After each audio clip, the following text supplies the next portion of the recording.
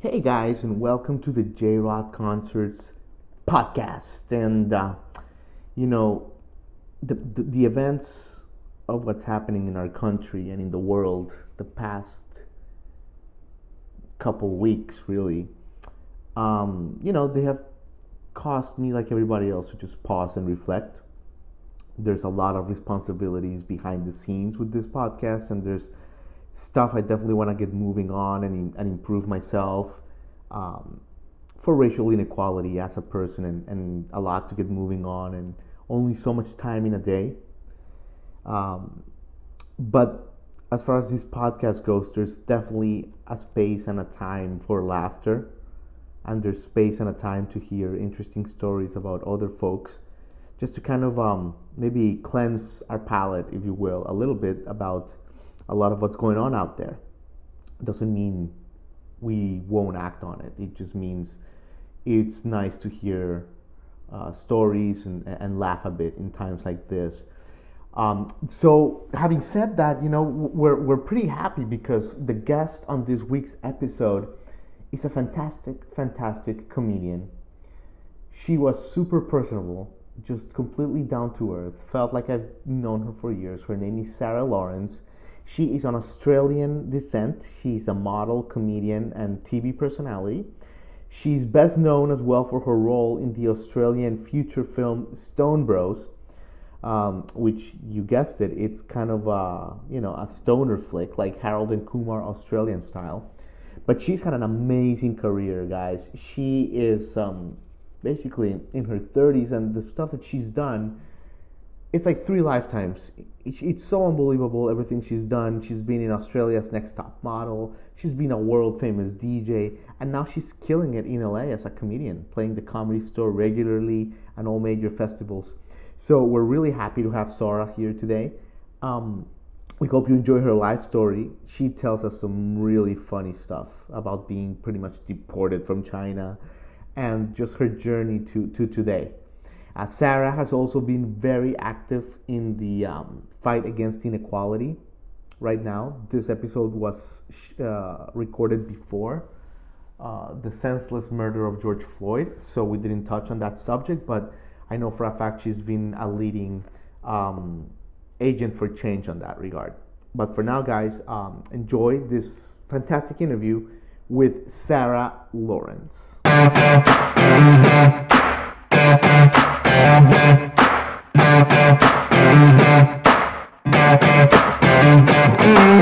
you go. I can hear you. Can you hear me? Yes, I can hear you. Perfect. What's up? How you doing? How are you? How's everything going? I don't know. Just chilling. I have no idea what's going on. I'm trying to get a 9 to 5. Yeah. But apparently you need a degree to answer a phone. So I have no idea what to do. And then when I'm just like, you know what, I got to just get a 9 to 5, then like something will trickle in. And so I have no idea, but I'm good. Oh man. Sarah, it's a pleasure to have you here. We love your comedy and your whole career. It's a trip. And we certainly wanna get to that. But first, let me ask you, like, how have the past 2.5, 3 months now almost been like for Sarah Lawrence? Wow.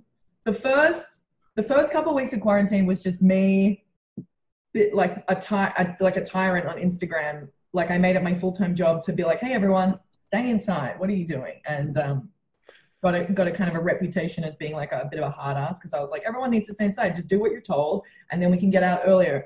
And nobody did, and now here we are 3 months later. So the first couple of weeks was just me doing that, focused on that.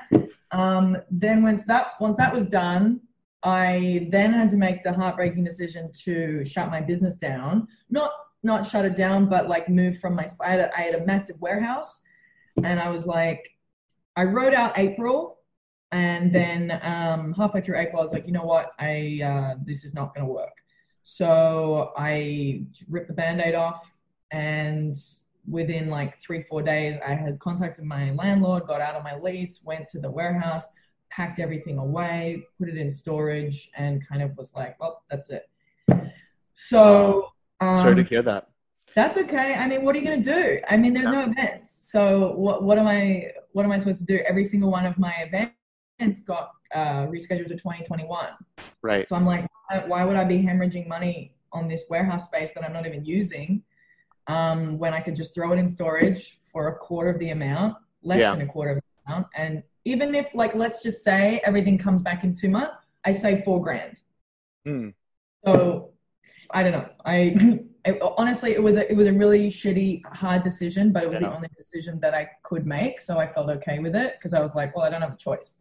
Yeah. So here we are. I don't know. Okay. And of course, like, we're talking about your DJ activities, or please tell us a little bit about that. Oh, sorry. Yeah. So I own it's a mobile bartending company. Yes. And we go out to weddings and corporate events and stuff like that and set up the entire bar area from scratch. So I've got big wooden bars and we make craft cocktails. Really good looking cocktails, by the way. Like, makes you, what's that? That's my home bar, and then above it there. Yeah, okay. Okay, that's a photo of my actual bar. Okay. At an event. It's probably very blurry. But, very good. No, good.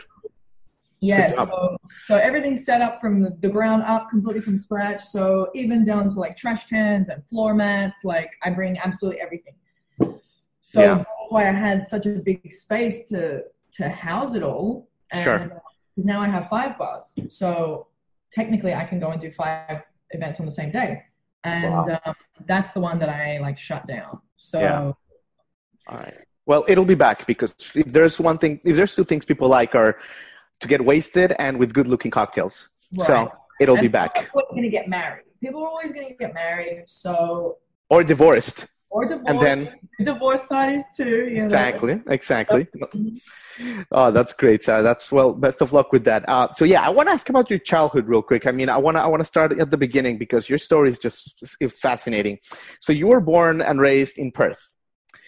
In Western Australia, which, most of us have been to maybe Sydney and Melbourne, and that was far as it was from us. Perth has a nickname as the most isolated city in the world. Yeah, yes. So just kind of want to ask you, like, what was growing up in Perth like? Well, it makes it sound worse than it is. There's millions of people there. It's not like, when they say the most isolated city in the world, it's just because Australia is so big. And then on one side of Australia, you have, because we only have a few states. We don't have 50 states like America does. But on one side, there's like a couple cities up here, and then Perth is like down here. And so when they say the most isolated city in the world, it just means that the next city is like a day away kind of thing. Do you know what I mean? Whereas so it's still like, it's fine. But it was great. And I didn't want to leave, but I was trying to, I was playing basketball first. So I started playing basketball when I was like 5. Okay. And that was always my focus, and that was what I was going to do. And like Olympics, the whole lot. And right when I was getting really, really, really good and I was like winning awards and stuff, I broke my pelvis. And I was like, well, cool, that dream's shattered. So then I was always doing like, my mom is a speech and drama teacher. So in the background, I was always like acting and in the school play or whatever. And I was doing drama lessons with her and with other people and passing exams. And so then I was like, all right, well, now I'm going to focus on being an actor. So I left Perth at 21 and moved across the country to Melbourne. Yeah. And lived there for 2 years. How far are we going? And then went to China in between that. It was a whole... Yeah, how detailed do you want me to go? Listen, your story was fascinating. Just doing it in the research room, it was one of the most enjoyable ones. It was like, wow, what chapter do we want to go in here? But okay, so So when you started modeling, was this like after you moved to Melbourne? No. Okay. So yeah, I started modeling at like 17. Yeah. And that I never thought I was going to be like, I had no delusions that I was like going to be a model, but it was paying the bills. So I was like, cool. So when I moved to Melbourne, I was modeling full time and was trying to get like acting roles. Yeah. But I mean, there's nothing going on in Australia. And like my agent would call me and be like, I heard from him twice in a year kind of thing. And he would call me and be like, yeah, Rachel just got this sitcom, Rachel just got a show. And I'm like, cool. What about me? Like, I don't care about Rachel. Like, what are we doing for me? And then, so when I was over there, I got the opportunity to go to China, to model over there for a few months. So I was like, all right, well, I guess we're going to China. I don't know. And then, went to China, got deported, because you're not allowed to, Wait, rewind. Okay. You want to throw that out there. Okay. Okay, so in China, it's a whole dodgy thing. You can't work without a work visa, which is normal, but it's super hard to get a work visa unless you're whatever. I can't remember. I was 21. So what they do is they get you on a tourist visa, and then everybody just like sneakily goes over there and goes like, I'm here for tourist reasons. And then they go and like model on the side.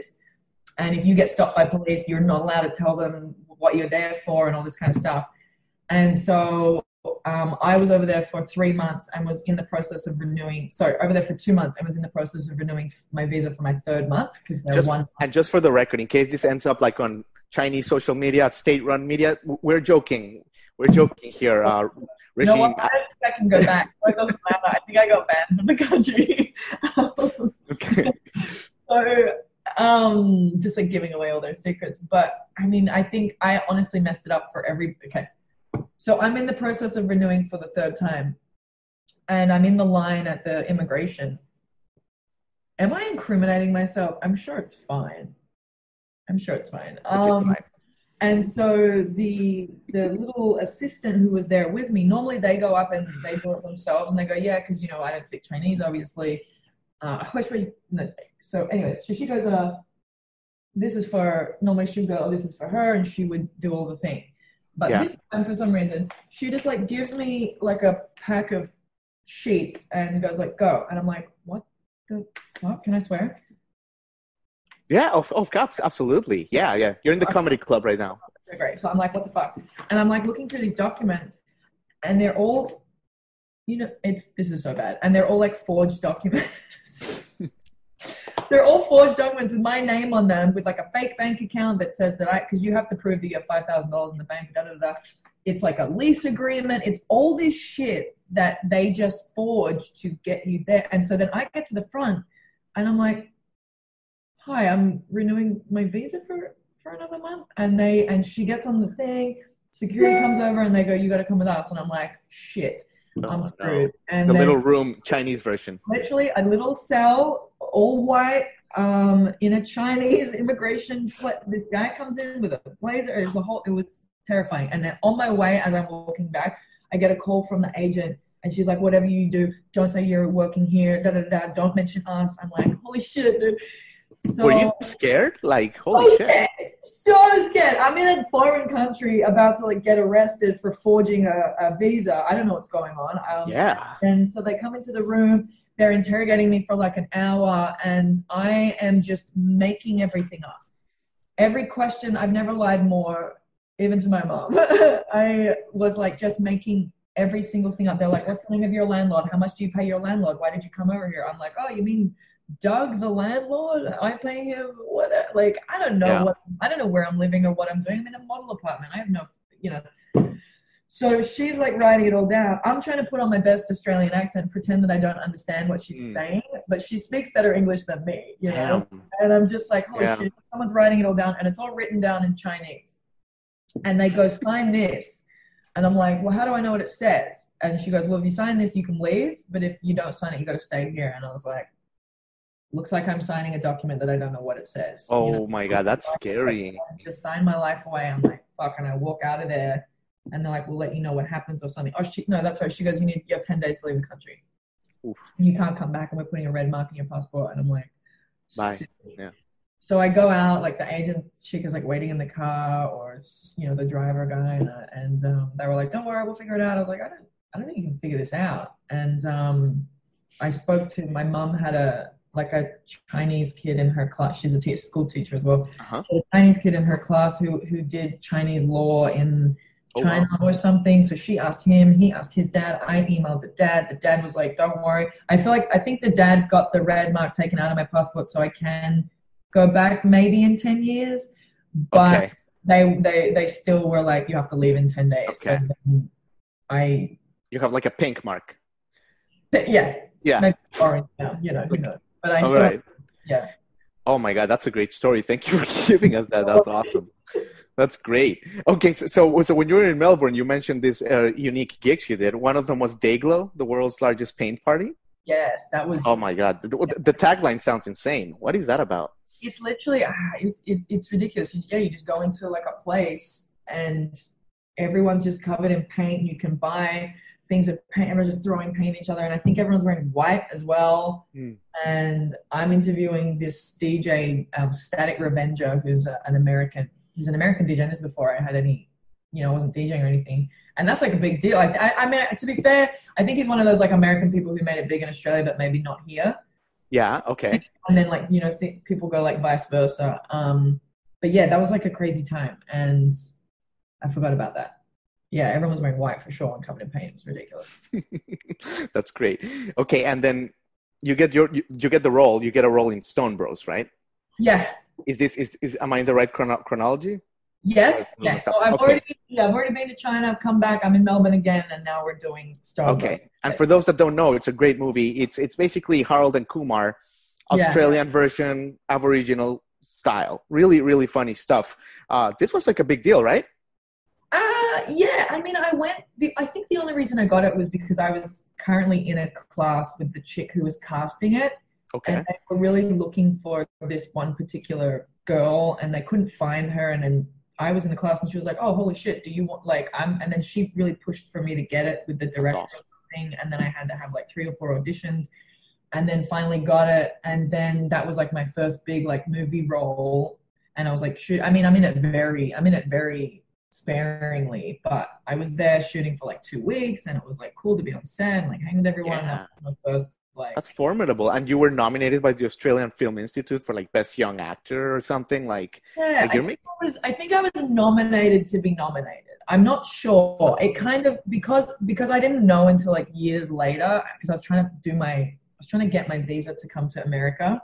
Mm-hmm. And I'm trying to find evidence of this, and because it was so long ago, it doesn't exist anymore. And I'm like, was I actually nominated, or was I not, or was I just in the category? Because everyone automatically goes into the category, but still, I wouldn't think that my part would be big enough to be nominated. But let's go with yes, I was nominated, and it was great. Yeah, no, you're humble, but yeah, absolutely. So I mean, at this point, I'm sure like your face starts to become pretty famous around the streets of Melbourne, right? Not at all. Means nothing. Means absolutely nothing. Okay. Okay. Cool. And when did you move to LA? Oh, you're missing a lot. I'm missing a lot? Okay, fill it in. Did I miss the DJ era? What's going on? Yeah. Move to London next. Okay, yes. Let's talk DJ era. Not gonna lie, I found that last minute. But I know you were killing it. You were doing some really high profile gigs. Yeah, I was killing it. Yeah. I moved to London because I had an English boyfriend at the time. And so he was like, well, my visa's up, I'm moving back. And I was like, cool. And then I came, and then we broke up immediately. Of course, yeah, because that's the way it goes. Yeah. Then I started DJing, and it just it was awesome. It just kind of, I was getting really good and like in the scene, and people were like starting to know me, and I was getting booked and all this kind of stuff. And then, but it's not necessarily paid. And so I was kind of running out of money. And so then I got a random email from this agency in Abu Dhabi to be like in the United Arab Emirates to come and DJ over there. And I was like, it's for a 6-month contract in a hotel, and that's how they do things, is they contract you out. Okay. They get like DJs from different places in the world, and they put them in a hotel for 6 months, and they DJ at the hotel every night. And I was like, well, looks like I'm going to Abu Dhabi then. And Yeah. I packed up. I was like, I'm only going to be gone for 6 months and I'll come back. Never came back. I got still half my shit in London. Oh, Well, yeah, I went to Abu Dhabi. Turns out I'll probably get in trouble for this too, because turns out they were like, the agency was like not paying people. And so that was another terrifying time, because I'm again alone in a country that I don't speak the language, and I'm like not getting paid by this agency. And so then I'm like, what do I do? The only thing that I can do, I haven't been paid for 3 months, is I make a deal with the hotel. I'm like, hey, I'm not getting paid. Can we just do like a deal amongst ourselves? And then you save money anyway because you're not paying agency fees. yeah. The hotel said yes. They paid me absolutely peanuts. The agency gets pissed. I'm like, fuck you, Sarah. You know, you'll watch out. I'm going to get you. Actually, that guy, when I moved to LA, he found out that I was in a certain agency and sent him a letter and was like, he sent me this letter of like, so he sent them a letter of like, don't ever hire this person. And Really? Like, Wow. you're the crazy one. And the fact that you My found me 4 years later, yeah, is terrifying. Exhibit A. Man, like, okay, like there should be like a TV show or a series or something about like just like you getting caught up in this like international weird situations, but like just because, you know, you're hanging out. I also missed another one. I got left in France. Someone else scammed me. This chick so this was in London. We get flown to France for this job. She leaves me in France and flies away with all my money. And I'm like, what are we doing here? When did this happen? What? That's another country. I'm by myself. I don't speak the language and someone's fucking screwed me over. Wow. She was like a massive scam artist too, and she would get models to do jobs and then pay. She got like 40,000 euros for this one job and was paying us $15 an hour, and I didn't even see the $15 an hour. Is she still doing this? I think This so. person? She was doing it for years and years and years, and she's still probably doing it. That's too bad. Oh, shitty, man. She's a good scammer, I guess. And you've been DJing from your house during quarantine. I think I saw a broadcast, right? I did it a couple of times, and then like no one was watching, and I was like, why am I doing this? I'm not Bob Sinclair. Like Bob Sinclair's getting everyone involved. He's famous. He's getting 30,000 people watching. I'm getting three dudes. You know? Here in Miami, David Guetta, like in April, decided to do this thing in his balcony. Wow. It's like, yeah, but what people didn't see was the cops later like raiding, telling everyone to go home. He didn't broadcast that part. Right. Wow. But that's what I mean. David Guetta's doing it. People are going to watch. No one gives a shit. It's Sarah in her living room with 4 people online. You know what I mean? Listen, you're an Abu Dhabi international superstar with 9 viewers. Like that's something priceless. It's funny that nobody else thinks that.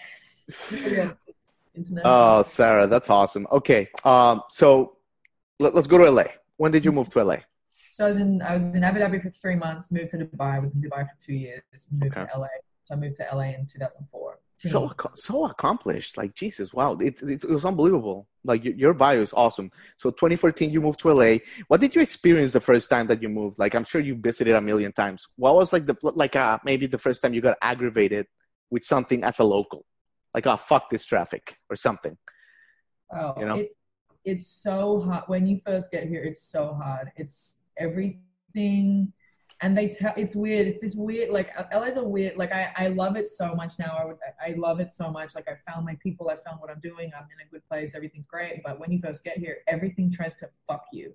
And they say like, if you just stick it out, you'll be okay. And that's why a lot of people go home, because they get here and they're like, oh my God, it's so hard. Everything here is so hard. And random things happen to you. Like, I got evicted from my first house because nobody was paying the rent. So I squatted in there for a second, moved in with a boyfriend. My car got broken into. I lost my car, smashed my car.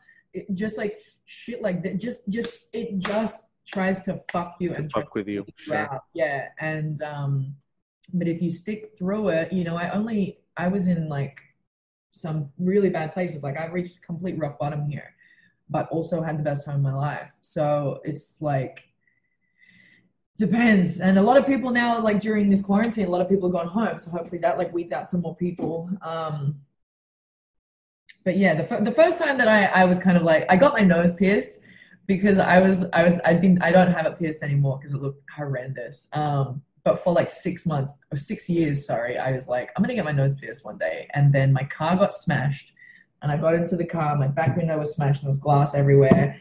And I was like, oh, you know what? That sucks. I've been here for like 2 months, 3 months. I was like, all right, I'll just drive to the place and get a new window. So I turn my car on and it doesn't turn on. And I pop the hood and they stole the battery. Oh, shit. I couldn't even start the car to move it. And I'm That's just another like, level, yeah. honestly, that's genius, to be fair. I don't want to promote doing that. But like, if you smash someone's car, get the battery, what if you get $5 for it? It's $5 you didn't have before. So like, I get it. Props to you for stealing my battery. But that was the kind of when I was like, you know what? Fuck you. I'm getting my nose pierced. Worst idea ever. But yeah, that was when I was like, all right, I've had enough. And that was 3 months. All right, cool. Okay, and your comedy career. I mean, I guess let's transition to that because you are hilarious, by the way. Love your material. Everyone watching this, immediately go to YouTube, search Sarah Lawrence comedy, grab a beer, grab a joint, whatever you're into, and just crack up. I mean, really, Sarah, why are people supposed to do cocaine in a mirror? I don't fucking know, right? But yeah, tell us about this great chapter. Like you're hilarious. Where did this come from? Was this an idea you had before? Tell us about it, the baby steps. Oh, it's funny because I never, throughout my entire life, everyone was always like, you should be a comedian, you should be a comedian. And I'm like, no, that's not, I never thought about it. Like there's people know, like I knew from when I was 5, I wanted to be a comedian. All these people who like told me, I was always like, it doesn't, just because I'm having a laugh with you right now, it's only funny because you know me, we're in the moment, we're telling a story, I said something funny, and that's why it's funny. For me to then translate that story and stand on stage to 400 people and be like, oh, I was hanging with my friend Jenny the other day, how funny is this? It's not funny. And I just it was never even a thought in my head that I would do this because I'm like, it doesn't translate. It's not a thing that I can do. I can't make this funny. I'm funny in real life. I'm not funny on a stage. And then when I hit my rock bottom, my first one, I was like, you know what? I had a friend who had done this comedy class and I was like, you know what? I'm just going to do this comedy class. It's like, who cares? I'll just go and like see what happens. And I did it. And then I've just never not looked back and everything just kind of fit. And I was like, oh, this is what I'm supposed to be doing. This is the thing. Oh my God, this is great. These people get me. I'm going throughout my whole life. Everyone's always telling me to shut up or you can't say that or this and that. And I'm kind of like, well, I don't know what to do. I'm like, I'm not allowed to say anything to people. I can't be myself. And with these people, I can be myself. I can say whatever I want. Everybody gets me. It's so nice to like finally have that and be able to like relax and be my normal self and not have to censor myself. And then everything just kind of went really well. It was going so well before quarantine. I was like, the momentum was like this, and the whole time I was like, something's gonna go wrong. Like this is way too good. Everything's amazing. And lo and behold, everybody's in quarantine. Only a once-in-a-lifetime plague could stop you. For now. Well, for now, yeah. I'm just. For now, yeah. Just recharging. In fact, you're probably getting so many like news stories. Can't wait to see them. If you're ever in LA, you're in the Laugh Factory all the time, and we hope to see you crossing the country. So you've been so generous with your time. I do want to ask you a couple more questions, Sarah, and then no worries. Let you go. Thank you. So Australia has some unbelievable rock bands or music bands that, like, for some reason, no one knows. But like they're really good. Like, I don't know, Birds of Tokyo come to mind. Mm-hmm. What bands or Australian music should people be aware of that they maybe are not? I don't really do bands. I do more DJs, obviously. Okay, DJs. So this guy, so when I was like raging, when I'm like 19 in the club or whatever, there was always this one DJ called Mind Electric. Mm-hmm.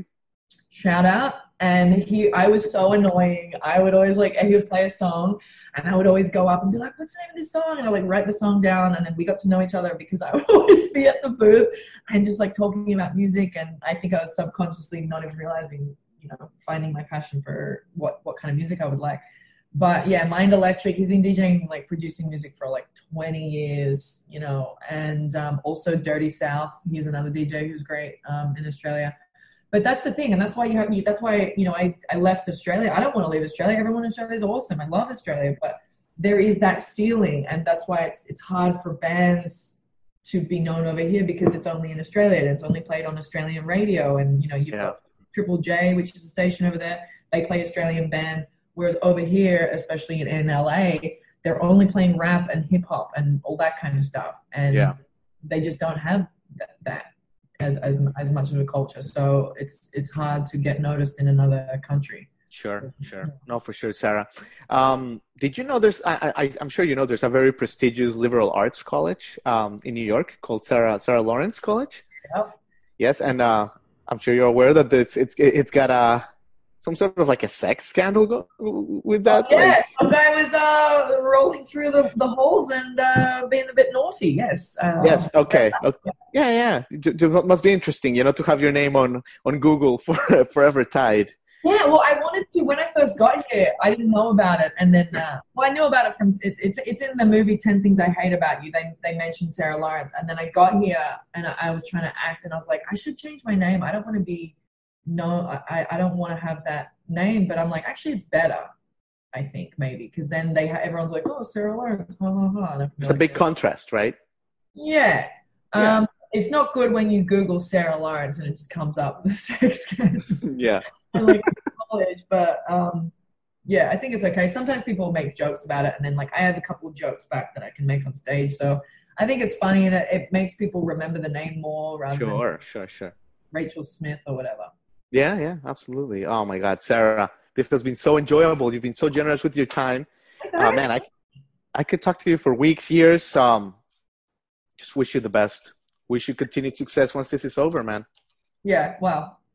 Fingers crossed. Thank you so much. Yeah, of course. I mean, you've done so much, so young, if I may say so many accomplishments. So it's just, can't wait to see what's next. I'm sure you'll be touring the country and making more people laugh. I hope so. That's the next. I really hope so. That's the next thing. So yeah. Well, listen, I mean, here in Miami, there's some good comedy clubs that, like, you know, national tours come out, and so whenever you do come, like, we'll celebrate, and you know, best of luck to you.